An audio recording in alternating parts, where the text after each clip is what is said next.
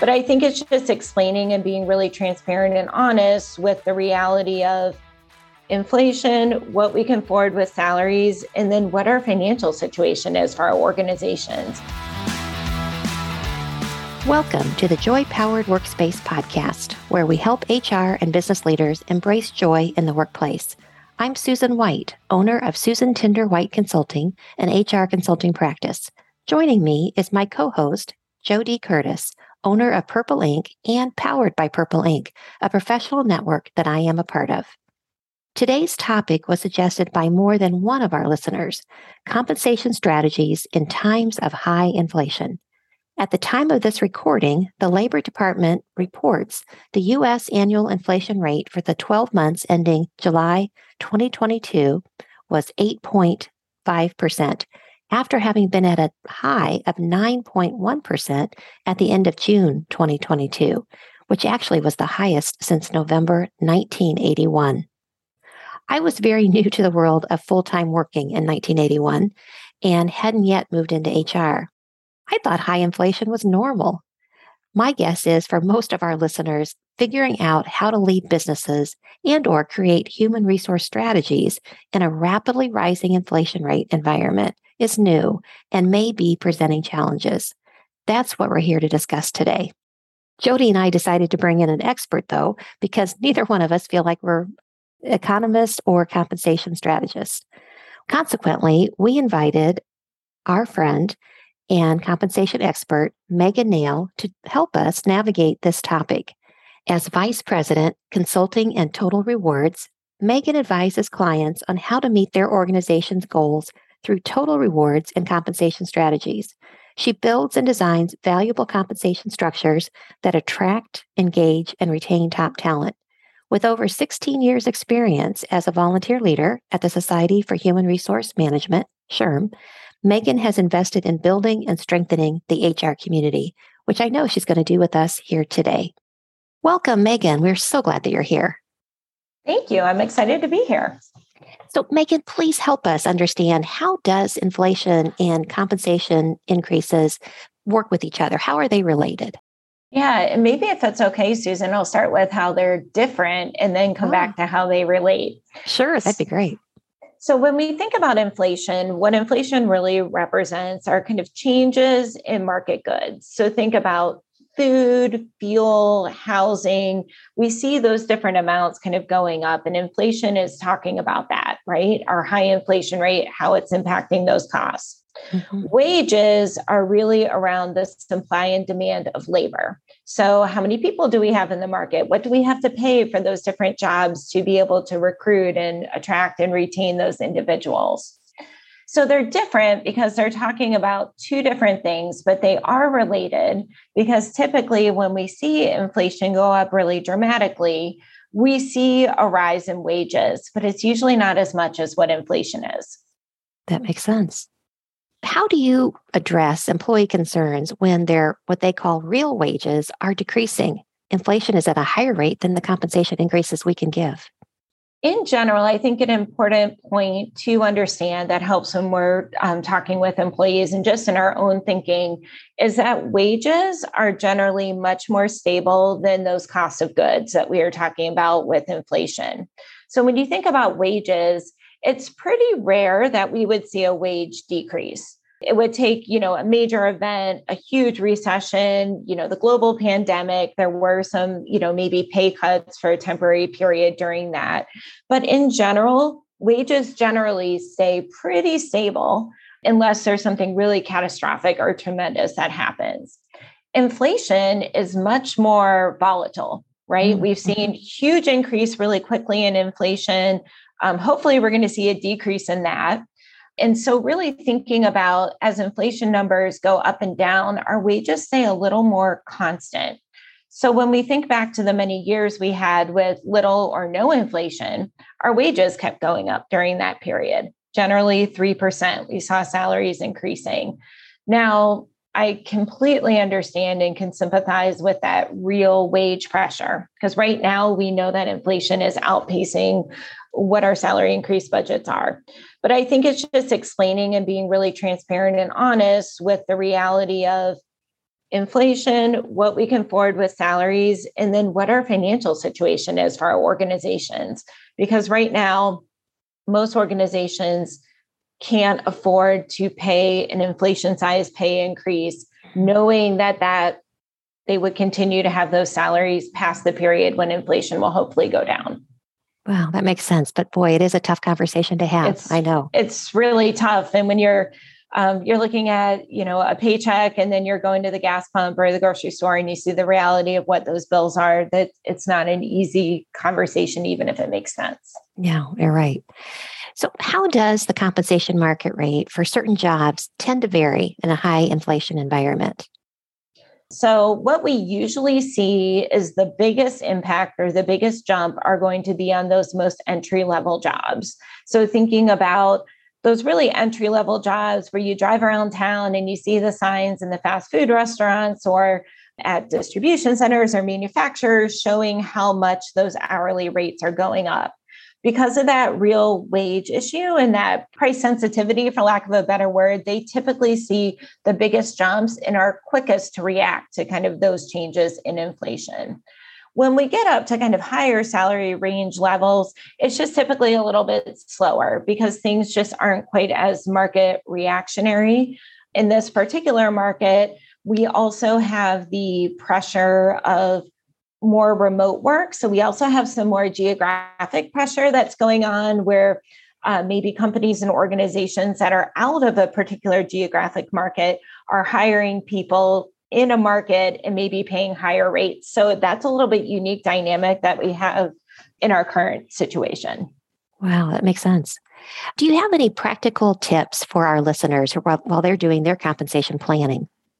As always in compensation, being really closely tied to finance is really important. So being really up to date on what the financial situation is of your organization, again, what that reasonable budget is, and then really focusing in on to kind of two different things, not only the market and making sure that to the extent you can, you're paying within market rates, but also performance. So if you have a pay for performance philosophy, really look at on your limited dollars, how can you best allocate those to the individuals that need it most, whether it's, again, those entry-level rates, combination of that and high performers.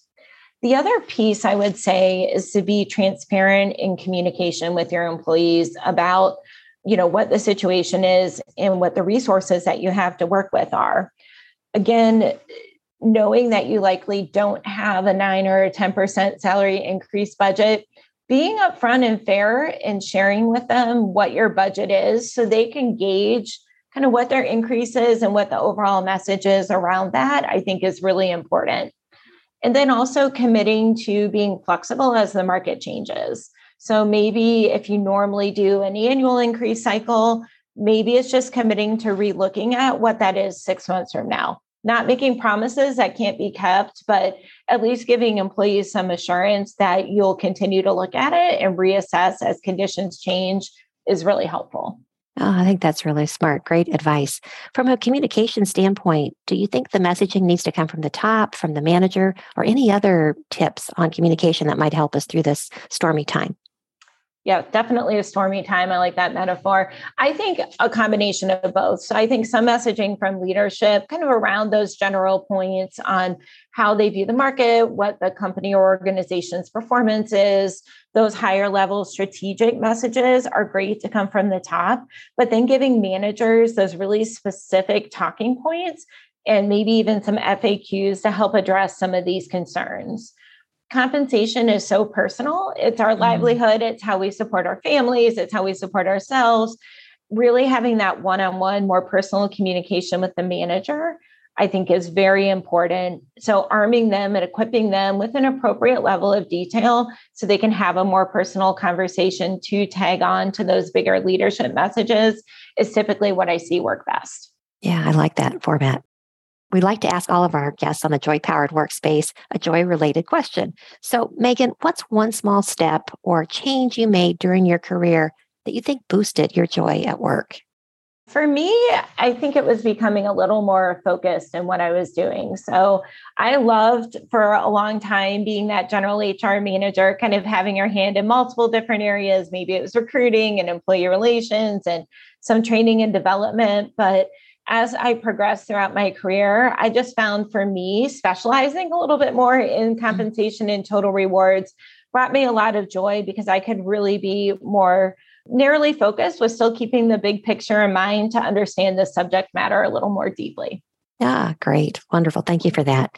And Megan, how can our listeners reach out to you if they're interested in some of your consulting compensation services?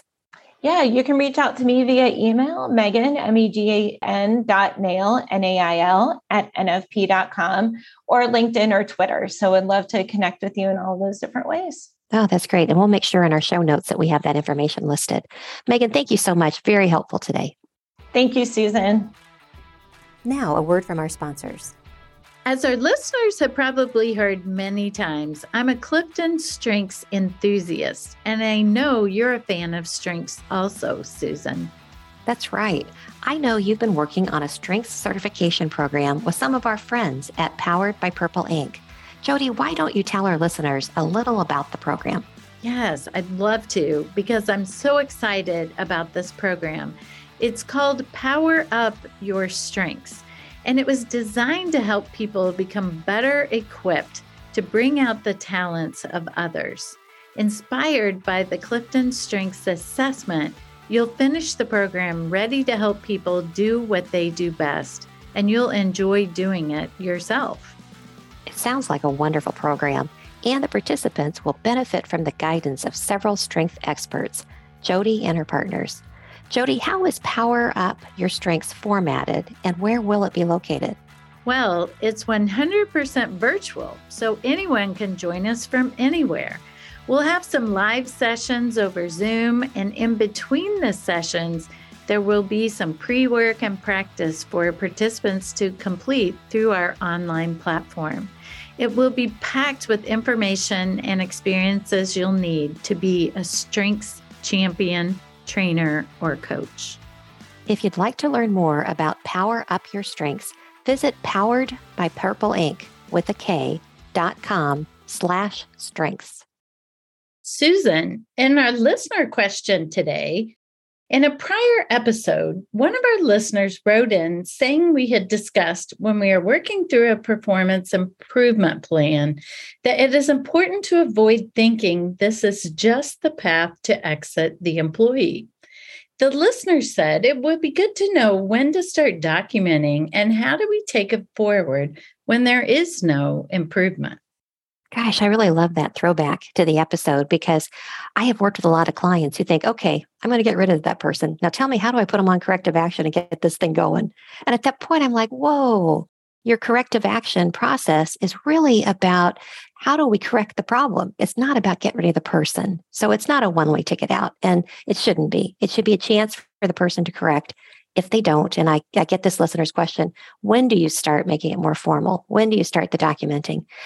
I believe that once you've brought an issue to an employee's attention and given them a chance, through coaching, through encouragement, through whatever, to fix it, and they don't, and you don't see a change in behavior, the right direction, it's time to document. And whatever your corrective action process is, if it's, formal documentation of a coaching session, then written warning. Some organizations have a final written warning and then termination. You do have to go that path if at each step you don't see the improvement that's needed. Hopefully, and I've seen this happen a lot of times, all it really takes is their understanding that this situation is really serious and they need to respond, and they need to respond in a positive way. And once you start to formalize it, people tend to wake up and tend to respond. So consequently, I think as soon as you've tried getting the person to do it, they understand that it's important and they don't do it, then I think you do have to start the process. 100% agree. The only thing I might add in there, either way, whether they've have improved or they haven't improved, is to set very clear expectations on what does that mean, right? I've seen those sometimes where someone says like, oh, employee X has poor communication, so they need to have better communication. Right?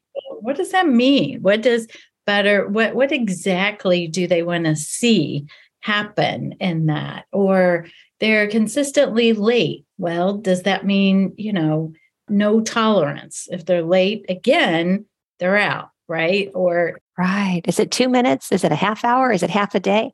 That's right, great. The specificity could be really helpful to that person truly turning it around.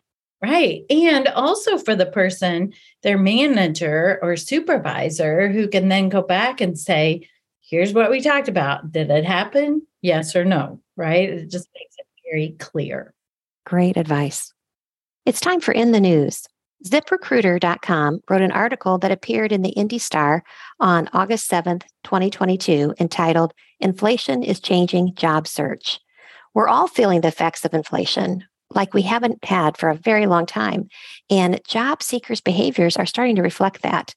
ZipRecruiter says that 37.5% of job seekers said rising gasoline prices have made them look more likely to look for remote work. 47% have said inflation has made them more likely to seek a higher paying job. Not surprising on that one. Older workers are unretiring because of inflation. 21.5% of job seekers who were looking in June 2022 for a job said they had retired at some point previously, but are now back in the job market. Wow, interesting. Job seekers are rejecting offers that they believe pay too little in a period of high inflation. Almost half of the job seekers who told ZipRecruiter they had at least one job offer in June said they had rejected at least one offer because they didn't think the pay was enough. As business leaders and HR professionals, I think the message for us is that we may be seeing more candidates, but they will continue to be selective. So we want to make sure that the offers we make are as attractive as we can make them. And the candidates will see the employee value proposition. All right.